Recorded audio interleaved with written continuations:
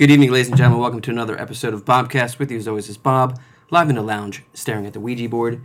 We've been waiting for this podcast episode for a very long time. We've mentioned this band several times here, whether it be with Jackson, the Ike podcast. I guess when I moved back to Philadelphia in 2006, I started hearing about this band, Jealousy Curve. And I started listening to their music, and I was like, wow, these guys are from the area, the Philadelphia area. These guys are awesome. I want to try to play with them. I want to try to be incorporated into that music scene. And thanks to Jackson with the Local Shot series, we were able to do a handful of shows together. They were the tallest rock and roll band that I've ever played with. Larry Thomas Moore of Downtown Harvest, that's his quote. He's like, man, they're just really tall. But not only were they superior in height, they're also superior in their music. Just a great band. And recently, they've decided to get back together for a good cause. We're going to learn about that later in the show. They're doing a special event at the TLA on April 8th. One of my favorite bands, Jealousy Curve. So, ladies and gentlemen, please do me a favor. Welcome to the podcast, Mr. Steve LaFashia.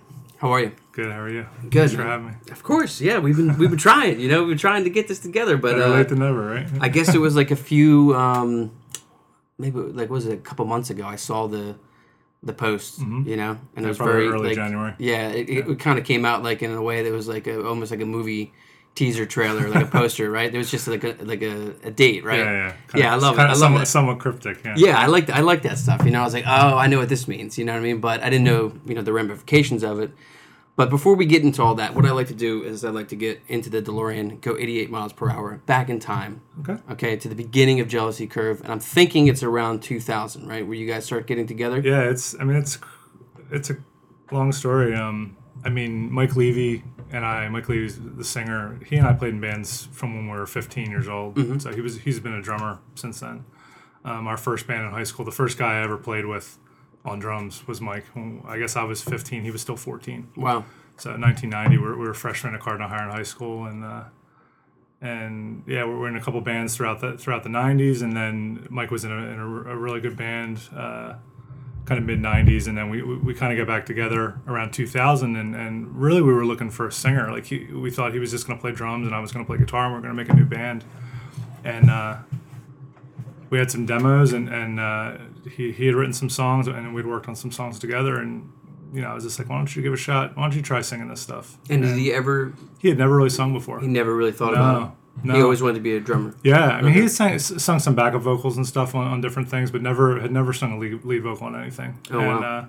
So that was like the earliest kind of beginnings of Jealousy Curve, like fall of 2000, beginning of 2001, but just demos.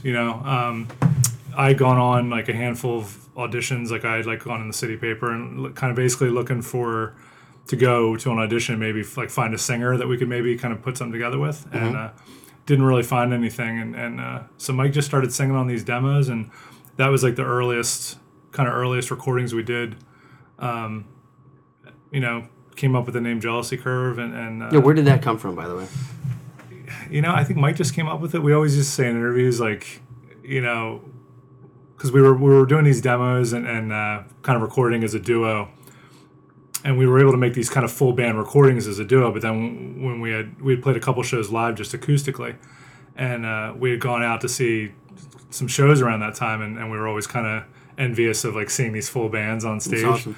That's what I used to say in interviews previously, but honestly, I think he just came up with the name. We thought it sounded cool. Yeah. I definitely, I had the Jealousy Curve when I first saw you guys. I was like, wow, these guys are just ripping and roaring. But, Thank you. So let's go back to the Euro Cafe in Westchester on, it looks like May the 5th, 2001. Cinco de Mayo. That was our first time we ever performed. So where was the Euro Cafe? It's no longer It was in there, Westchester. Right? It was, I don't even remember what street it was on.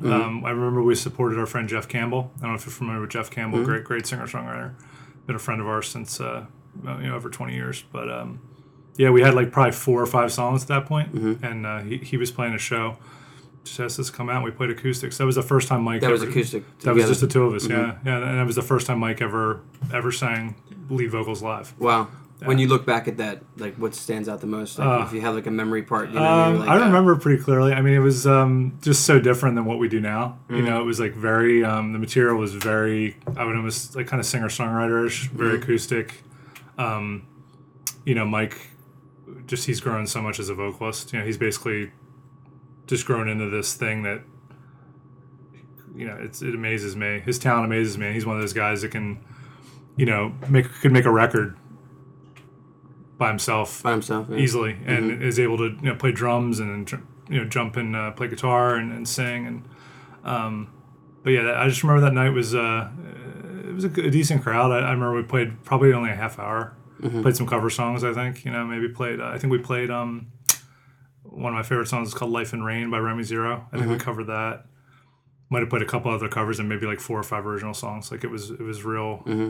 The beginnings, The beginnings, yeah. But so I mean, good time, So when you guys are getting together and you're putting, the band Jealousy Curve together, you guys are influenced at this time by like Radiohead, Led Zeppelin. So growing up, like Led Zeppelin for you as a guitar player, I mean, tell me about Jimmy. Like dude, I mean, I started playing guitar in 8th grade, and right around that time, I got into Zeppelin. Yeah. Which album did you pick up first?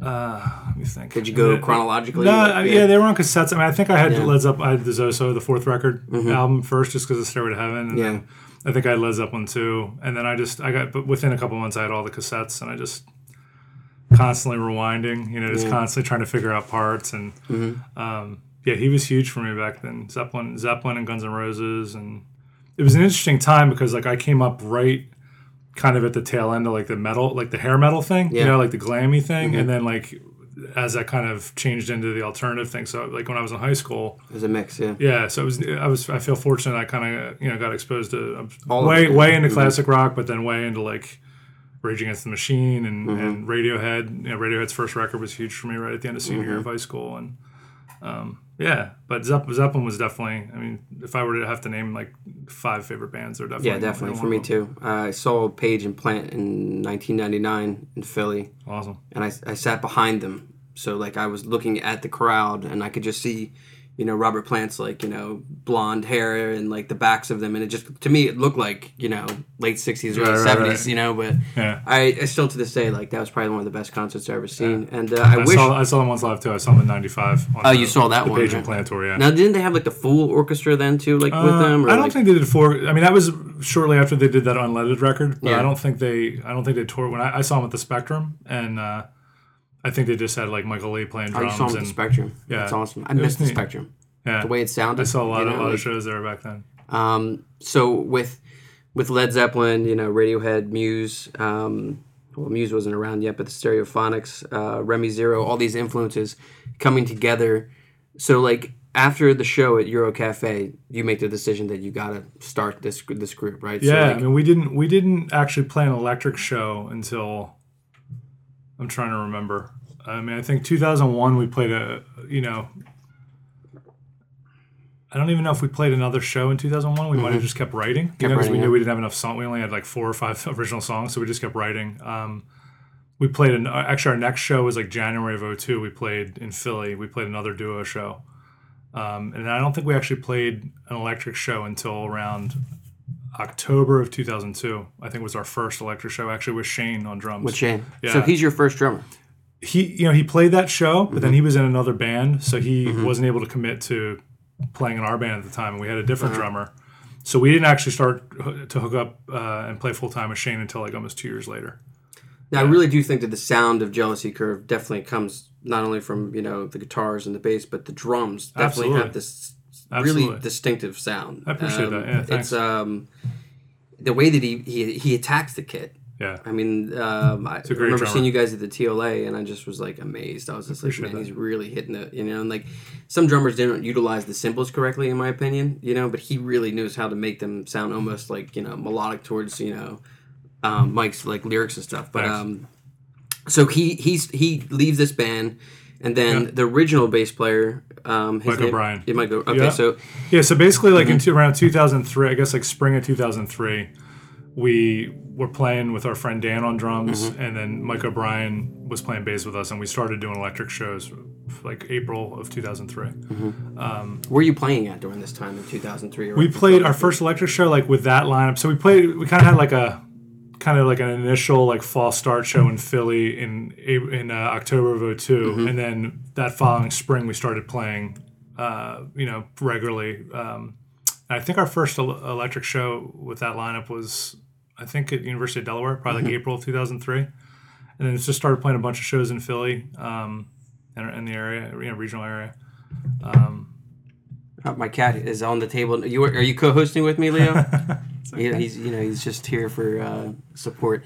So one of the things that's really I really loved. I was doing some research last night. Went onto the website jealousycurve.com. You have all of your gigs listed. I think so. Yeah. Like most of them. Yeah. And you also have the supporting acts. Yeah. Which is really cool to look back if you're an old head like ourselves. You know what I mean? If you want to wax nostalgic about the Philadelphia music scene and all the different types of elements of it. I guess your relationship with Pawn Shop Roses, the other band that's on the bill, the TLA, began in 2002. So what was it like playing with those guys for the first time? I met Kevin and Paul, I think, on the same night. I met them at a party at Silvertide, had a house in Bluebell.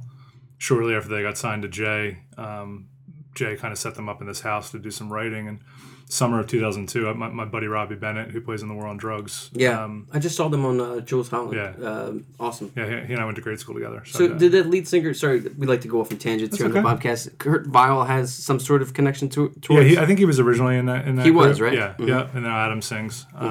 But Robbie had invited me to this party. Robbie and I went to grade school together, and I've known him since we were little kids. He invited me to this party at this house in Bluebell one night, and we went, and I remember just hearing Paul and Kevin just playing acoustic and just thinking they were really great, and we just struck up a friendship, and I think we played a show. I think Mike and I played a show with them probably later that fall, like maybe downtown somewhere, and that was the first time we played together, and then just over the years, just played a ton together. Yeah, a ton of shows, and I think we played a TLA bill together with those guys in Pepper's Ghost back in 2006. It was a really there's a video of that, I think, right, on YouTube. Maybe, yeah. So those guys have been friends for a really long time. It was a cool music community.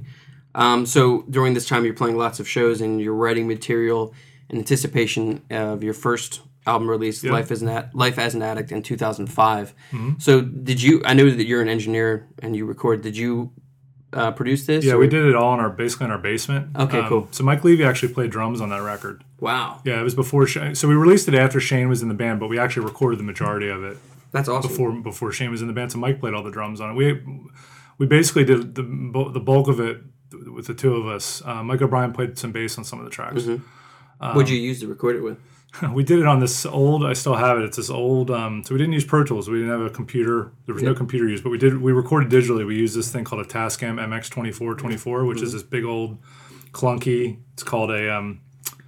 It's not a mod. It's like a modular hard disk recorder, I guess. So it's not like a D88. It doesn't work with tape. It's just hard. It's hard drive based. I think I got that in like 2000. That was like what we did. Actually, I think all the Jealousy Curve stuff we recorded, we did pretty much on that. That's awesome. And yeah, I just always liked it because we didn't have to use a computer. It was almost like a tape deck or like a tape machine, but digital. So are you the type of guitar player who, like, when you're recording, do you want to get it all in one take? You don't like punches? Oh yeah, right? I'll do some little punches here and there, but we never did any comping or anything. Like that's one thing about that first record. Definitely all the drum takes, because we didn't have Pro Tools, so there were no drum edits. Like all the drum takes were pretty much one take.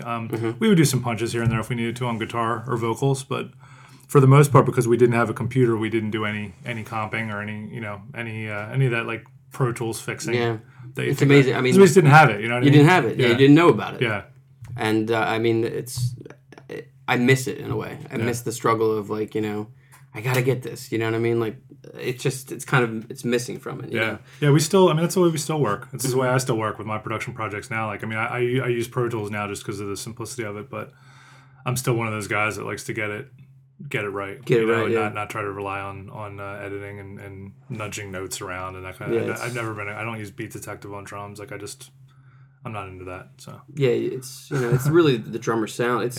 Drums, in my opinion, are probably the hardest thing to record in a way. I mean, just the room in itself. It's all the player and the kit. And it's true of anything, man. A great player always makes it sound good. And a lot of times when you struggle to find why it's not sounding the way you want to, a lot of times it's just because there's something with the instrument or something with the player if you get that sussed out, it kind of takes care of itself. True. Yeah. So 2005, Life as an Addict comes out. What's the general mindset of the band at this time? We played so many shows. That was your work ethic. We just wanted to play. I mean, we play with a purpose. Obviously, like we weren't beating ourselves up playing shows that we didn't think would be helpful, but for the most part. I remember, I think April of 05, we played probably 25 shows around that, maybe more. I remember specifically right at the end of April, I think we played 4 shows in a 24-hour period. I remember playing like in 4 states. I think we played like Jersey, Delaware, Pennsylvania, and Maryland, all in like a 24-hour span. Wow. So we were working to promote the record as hard as we could. And, even though the record was kind of a collection of songs that were, some of them had spanned back, like The World Is You and a couple of the other songs on the record we recorded in 2002. So they were older songs, but we knew they were going to be new to people when we put it out. So we just wanted to promote it and work as hard as we could to kind of get some traction with the record. So that most of that year was spent supporting that and playing as much as we could.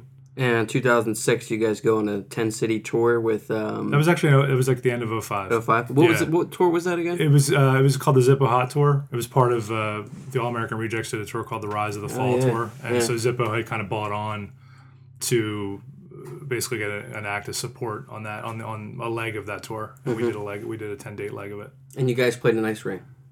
Yeah, I think it was Pittsburgh. It was So, are you playing on the ice during this? Or it was on a stage, but it was the stage was constructed on what would have been like one of the ends of the ice rink. Yeah. So there's no Zamboni or anything. No. It was. I mean, the ice had melted and stuff, but it's still there. It's in Bella Vernon, Pennsylvania. I think it's called the Ice Garden or the Rose Straver Ice Garden. Oh wow. Yeah, it was fun. It was a good crowd. That's interesting. I watched. There's a video on YouTube. If you go to your YouTube channel, you can check out. There's like a little mini doc, I guess you will, of like that entire experience. For the listeners out there, definitely check it out. I'll put a link down below this podcast. So around this time, 2006, 2007, this is when I first hear of Jealousy Curve. The first time I was exposed to it was with the second album. This is For Your Own Destruction. This is around like 2007. Yep. Jackson's Local Shot series is at the pinnacle of its, the height of its success. And there was such a great feeling in the city of Philadelphia. I mean, the old grape, I can't even remember what the old grape is called now. Just the Grape Room, the Grape Street pub that was Chemistry. Right. I mean, a great stage. Scooter would do the monitors and stuff. What do you remember about that time? Like when this album comes out and like all the great tracks on this album, are very, in my opinion, they're just timeless. You know what I mean? Appreciate I mentioned to you Black Widow, my son absolutely digs. Thank you. He's clapping now, you know what I mean? So tell me, what do you remember about that? Because we came back from playing a ton in 2005, and then we knew we needed to write. And we were writing a bunch, and then we actually went away for our longest tour we ever did, which was probably close to 7 weeks, which was like in the fall of 06. And that was the first tour that Dave Sikorsky did with us on bass. That's the beginning of Dave. Yeah, he played his first show with us like September of 06. So where'd you meet him at? We met him a year prior. We met him in like May of 05. We met him. We played a show with his previous band in Jersey. We played it was like a coffee house that Levy and I actually did like a duo acoustic show. It's like May of 05. And his band played with us that night. And I remember Mike and I were just really impressed with his playing. Yeah. And we met him and got friendly with him. And then I think we played another show with his band a couple months later. What was the name of that group? They were called Fire by Night. Yeah, really good rock band. And then when we put out the word in like August of 06 that we were looking for a bass player, Dave was the first guy that got in contact with us and just came out to jam with us. And he's like the perfect match to Shame's drum. The way that they blend together. Yeah, and Mike O'Brien was too. I mean, I've been lucky to be in a band with guys that like are great musicians that make me, make me have to like up my game. So, yeah, and Dave joined the band and we did that tour, and then we were writing a lot when we got back, and then started recording like that spring, and then I think we recorded the record and kind of had it out within like a 2-month period. Like, and this one's also done by yourself. Yeah. We did the drums for that record at a studio which unfortunately doesn't exist anymore. It was called Metropolitan Recording. It was over in Bryn Mawr. Really nice room. So we did the drum. We actually cut the drums there. So we didn't cut the drums at home like the first record. The first record we kind of did in a couple different places, different houses and stuff. But this one we decided we wanted to at least do the drums at like a proper studio. And we did the drums there over the course of like 2 days, and then brought the tracks home and just overdubbed and mixed it. And actually, a buddy of ours mixed it. Our friend Daniel Mendez, he was in Seattle at the time. He and I kind of collaborated. Like he was basically mixing it, but we kind of collaborated together, and I think he made the record. He brought it to life. A lot of the credit of the sound of that record is to him. Okay, even though we tracked it ourselves, he did a lot of the heavy lifting, I would say. Excellent. Let's take a listen to one of my other favorite tracks. What a Terrible Joke here on the BOBCAST.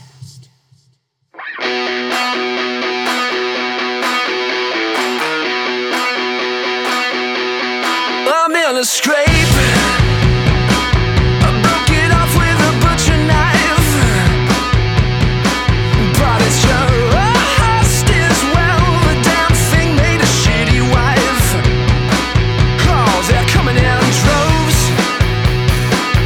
I won't give up another sin. Now would you house my booze money, but I blew it all on the rent, yeah. If you change your mind, it would sure look fine. What a terrible joke. I don't feel it, I swear I don't. What a wonderful stroke. There must be something that I don't know.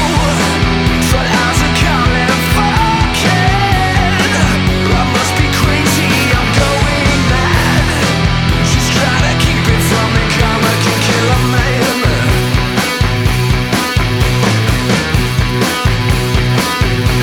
My head's on a plate. I understand if it makes you laugh.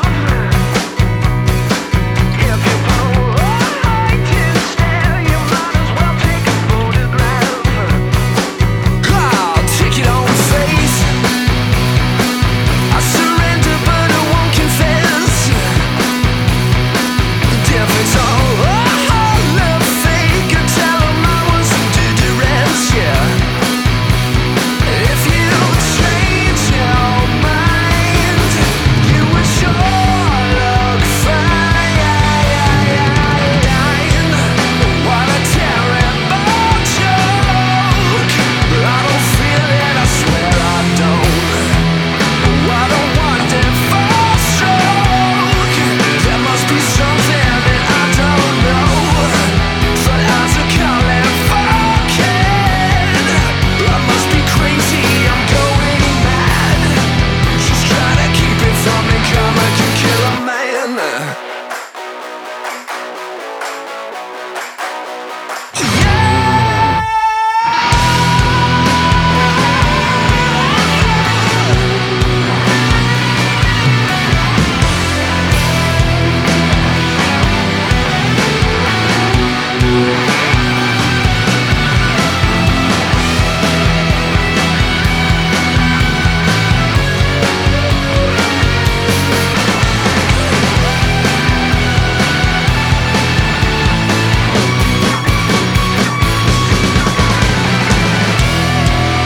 What a terrible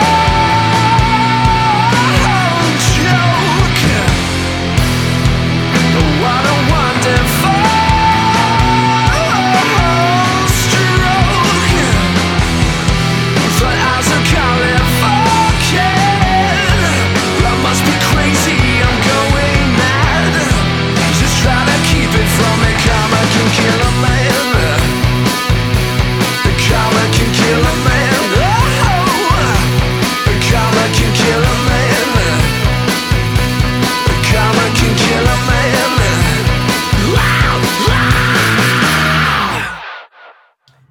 Back here. Awesome song. I mean, so what was your first experience with 93.3 WMMR here in Philadelphia? I always tell people they were kind of like the sixth member of the band. I always say the fifth member was Rob Tauscher, who was our longtime tour manager and front house engineer. He was basically like a member of the band. But at WMMR, I always tell people, like, other than the work we did for ourselves and the work we put in over the years, like, MMR was hugely supportive of us. I think our first, I'm trying to remember back, I think our first kind of work with those guys was, I think, when we met Jackson, probably March or late February 2005. I think he had just come into town.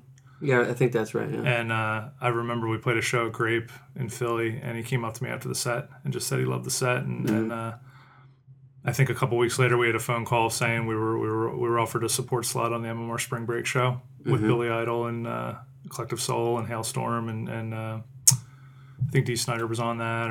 It was a fun bill. Did you meet Billy Idol? Yeah. Really? Yeah. Was he cool? He was cool. He just came up to us. He's like, "What's your name?" All right, right. All right, what's your name? Right. It's like I went down the line real fast. Yeah. He's like a vampire. He doesn't age. Really. Yeah, he was cool. His set was crazy. Where was that at? Was that? It was the Leah Course Center. Uh-huh. This is probably like April of 2005. Yeah. Wow.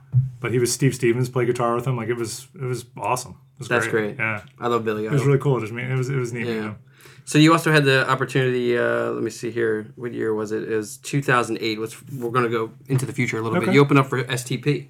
We did, yeah. So where was that at? That was at what's now the BB&T Center, which at that time was the Susquehanna Bank Center, I think, over at the amphitheater over in Camden. Is that the number 4 album? Is that the black album with the star that they were touring for at that point? No, I mean that came out in '99. That's It was 99. It was the album. Number 4 is 99. Wow. Yeah. My time frame, they didn't even have they weren't even touring behind a record at that point. They just reformed. Okay. And I think that was actually the second show they had done together in 6 years. How'd they sound? They sounded great. Yeah, Dave and I watched them from side of stage, like stage left, right in Monitor World, and they were great. Yeah. I remember they did a do-over. I remember they were playing Down, and they stopped and started over because it like kind of fell off the tracks a little bit, which was cool. You know? You like to see that? I love that about stuff. that. I love that stuff too. Yeah. When a musician messes up, yeah. I just find it to be so exciting and just be like, wow, they're just human, you know? Yeah.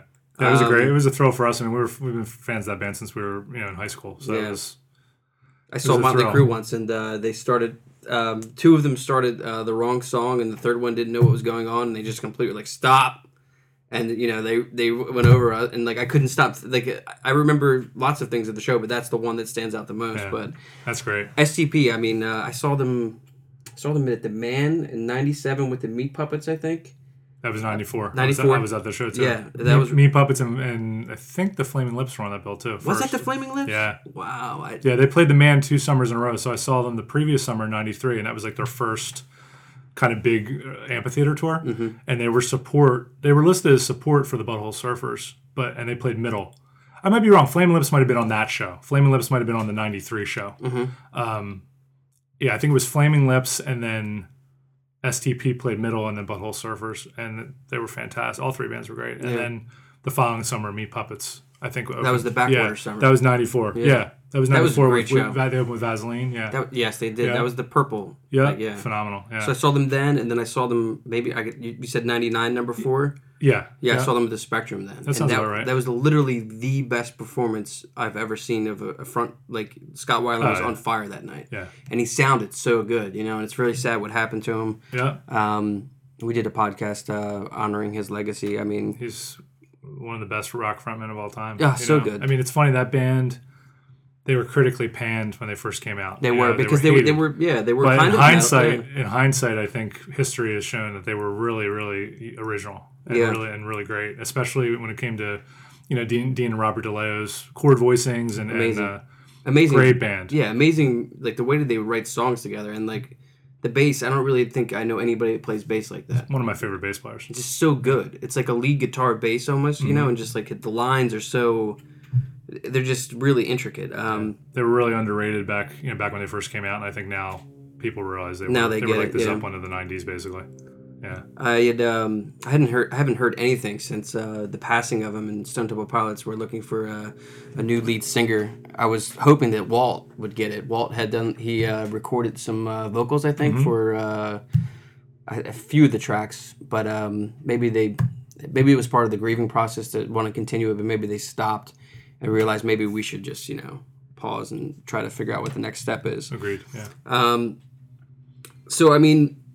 So This Is For Your Own Destruction comes out. Afterwards, you guys you keep touring relentlessly. I'm looking at all these dates here, and I mean, there's hundreds, right? Just amazing. Yeah.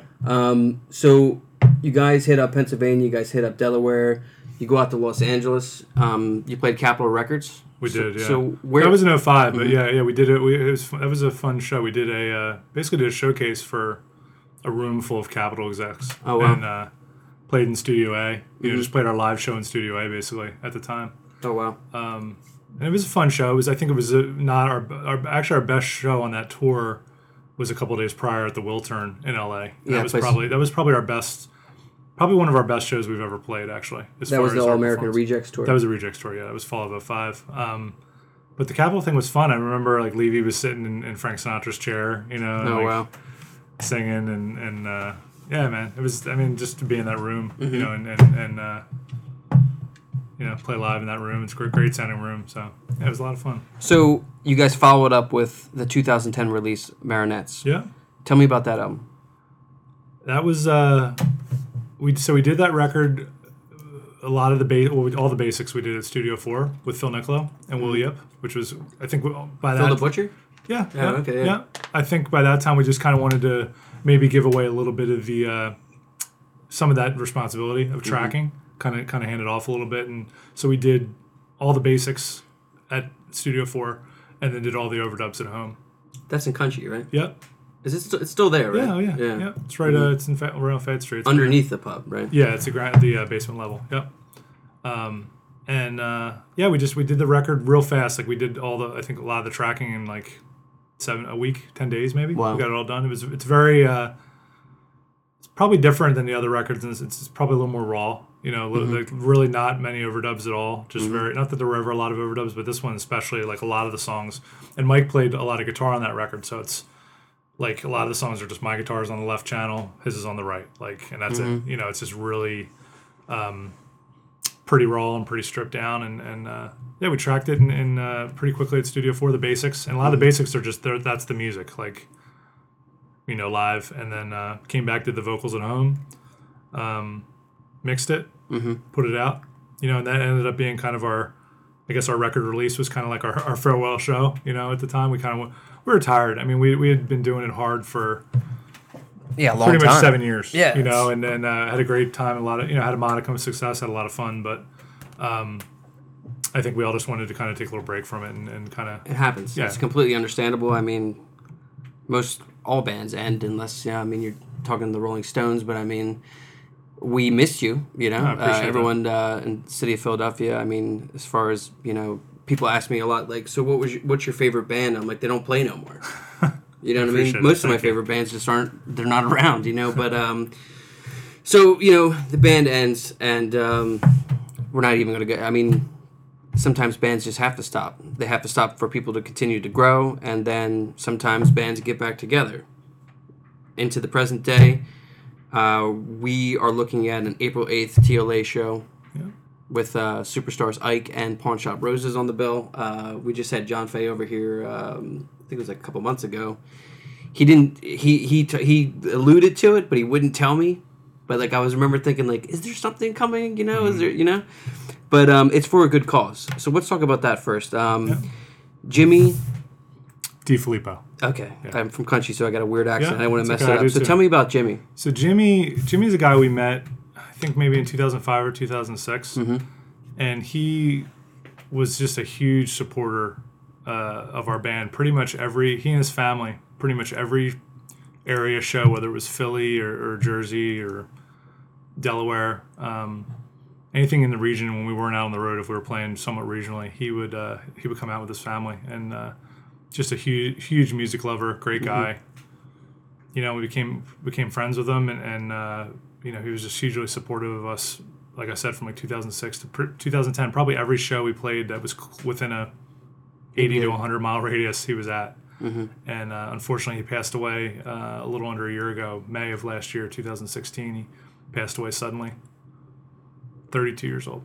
Yeah, it's rough when you lose somebody that young in life. Yeah. But the bands have decided to get together and put on this one-time show. Yeah, just like kind of in his memory. And basically the way the show came about was Jimmy's dad reached out to us. I think he reached out to Mike first, Mike Levy, and just asked if we'd be willing to do a show kind of, Jimmy, it's what Jimmy would want. He'd want to kind of celebrate life with his favorite music, and we didn't hesitate. We said absolutely, and we were trying to find the best possible venue to do it in the fall, and then we could give ourselves a little more time, and we booked it, and then just put it to April 8th. But it's basically just a kind of a celebration of his life, and just to kind of give an opportunity to kind of play and get together again. And I think it's great. I think anytime that you can do something to honor somebody's memory like that, especially if somebody was a fan of your work, it's full circle. Yeah, it's total... it blows me away. Like I said, like I remember literally whether it was whether it was when we played the Electric Factory, or when we played TLA, or we did Grape, or we did a smaller room, he'd be there. He'd be there, yeah.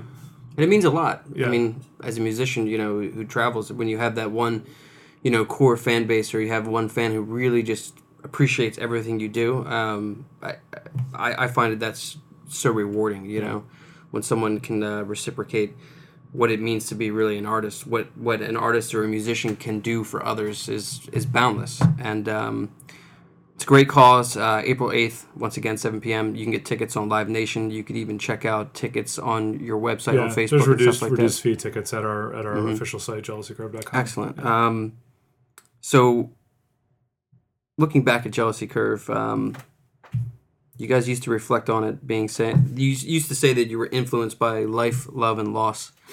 Being that... it sounds like it's from our 2005 bio or something. It was, yeah. I found it. It's in print, so I got to ask. So, I mean, that was 2005. It's 2017. Yeah. And, I mean, time is really going by quick. I mean, it's crazy. really amazing. Like, I remember my 20s being, really long, like an epic film, and now my 30s are, episodic Seinfeld episodes. So just boom, boom, boom, boom. But that's just how life goes, yeah. So, life, love, and loss. Reflecting back on that statement now in 2017, how would you would you still say you're influenced by that? And what does Jealousy Curve mean to you now? Oh man, that's a question. Yeah, I think I think when it comes to writing, I think those are the three things that you always kind of go back to, in terms of lyrics. True. Yeah, dude, I always tell people it's the band's the best thing. It's the most successful thing I've ever done. It's the best thing I've ever done, and it's it was the love of my life, and it continues to be the love of my life, and I'm super proud of it. I mean, I'll be an 80-year-old man and still look back at the stuff we did, and not even the music, but just the just traveling with those guys and just the overall experience. Yeah, just being able to play a room and 3,000 miles away from Philadelphia and have 100 people there that like the music. That's great. It's a great feeling, yeah. Even more than that, and depending on the city, but yeah, I mean, I have no regrets. It's flattering. I still get the thing where people will say, you guys should have been huge, or you can't. There's no rhyme or reason sometimes. You can't predict how it's really going to work. Can't, yeah. But I'm just flattered that people like it, and yeah, all we ever wanted to do was when Mike and I first created the band, we always said, we just wanted to make something that when it came out of the speakers, we dug it. It made the hair on our arms stand on end. If other people did as well, cool. But we never really tried to create something that was real. It wasn't something where it was we were trying to make a definite accessible kind of thing. We were just trying to make something we thought was cool. And I think it ended up being kind of the combination of our influences. Sometimes we wore them on our sleeves, sometimes we didn't. But we never. Didn't really think about it too much. We just a lot of it was this kind of gut level reaction, and just kind of did it, and I'm proud of that. And that's good. Yeah, I have no regrets. We got to do some cool stuff and got to see some things and played some memorable shows, played some sloppy shows, but it's rock and roll, So. It is rock and roll.